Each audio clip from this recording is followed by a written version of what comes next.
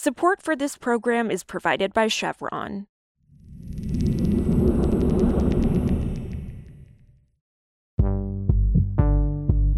This is Politico Energy. I'm Kelsey Tamburino. Last week, a federal judge canceled one of the largest offshore oil and gas lease sales in U.S. history. The sale would have awarded millions of acres of oil and gas leases to ExxonMobil and other companies in the Gulf of Mexico, and would have netted the federal government nearly $200 million. But last Thursday, the judge ruled that the Trump administration's Interior Department made a seriously flawed analysis of the climate change impact of drilling in the Gulf of Mexico. The ruling is a win for Greens, who sued the Biden administration and argued the lease sales were based on poor assumptions. But it has left the oil and gas industry wondering what's next. There's two things to watch. One will be whether the Interior Department is going to appeal this decision, and B, if they basically say, we'll do a redo of this lease sale, but there's going to be a whole lot of new protocols put in place on environmental factors. Today, Politico's Ben Lefebvre on how last week's ruling could impact the future of offshore oil and gas leases in the Gulf of Mexico. It's Tuesday, February 1st. So, Ben, how significant is this ruling for the oil and gas industry? It was a pretty significant setback for the oil and gas industry. It's one of those weird things where the industry had been pushing the Biden administration to drop its moratorium on oil and gas leases, which the administration did kind of reluctantly when a judge in Louisiana told them that it was violating the law by having that moratorium on leasing.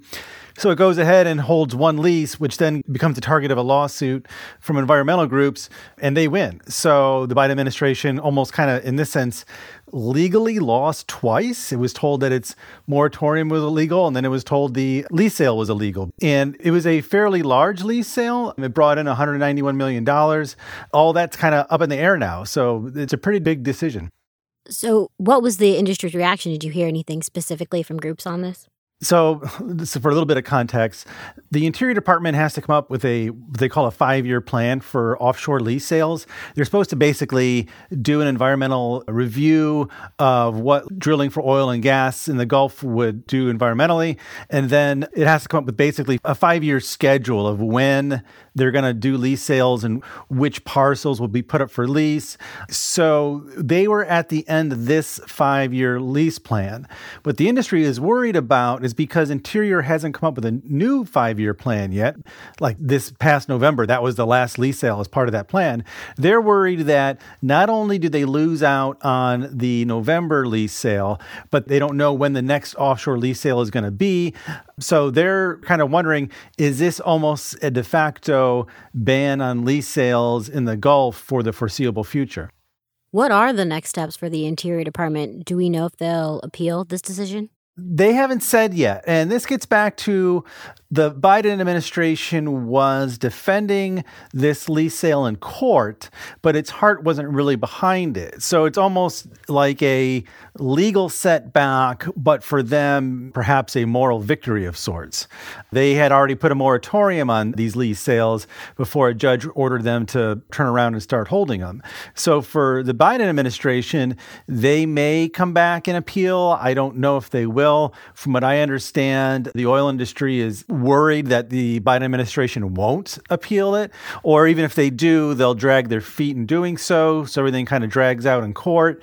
But the Biden administration hasn't so far yet said what they'll do. And you touched on this, but how does this ruling affect Joe Biden's pledge to cut methane emissions then?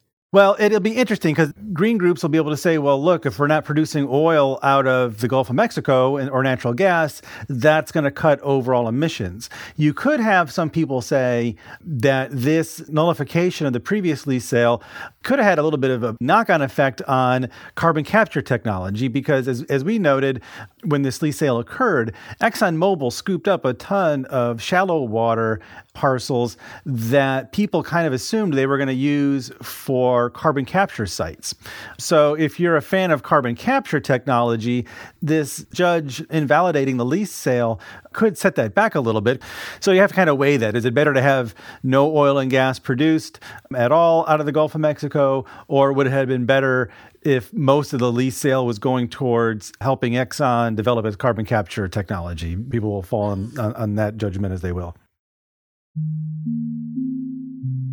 Also on Monday, the EPA proposed bringing back a mercury pollution rule previously gutted by the Trump administration. The move would restore the legal basis of one of the Obama administration's most successful air pollution regulations, and it would reverse a Trump-era rollback that had weakened limits on mercury emitted from coal-fired power plants. However, the proposal doesn't say whether those limits will be strengthened. That question will be the subject of a separate rulemaking, according to EPA.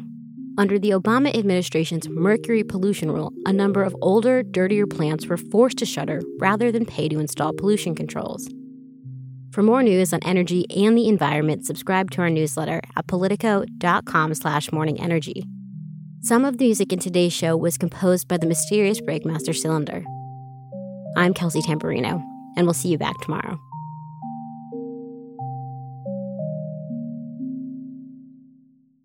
Support for this program is provided by Chevron. Chevron's El Segundo refinery is looking to turn plant-based oil into renewable gasoline, jet, and diesel fuels, because it's only human to want to power a better future. Learn more at chevron.com/lower carbon.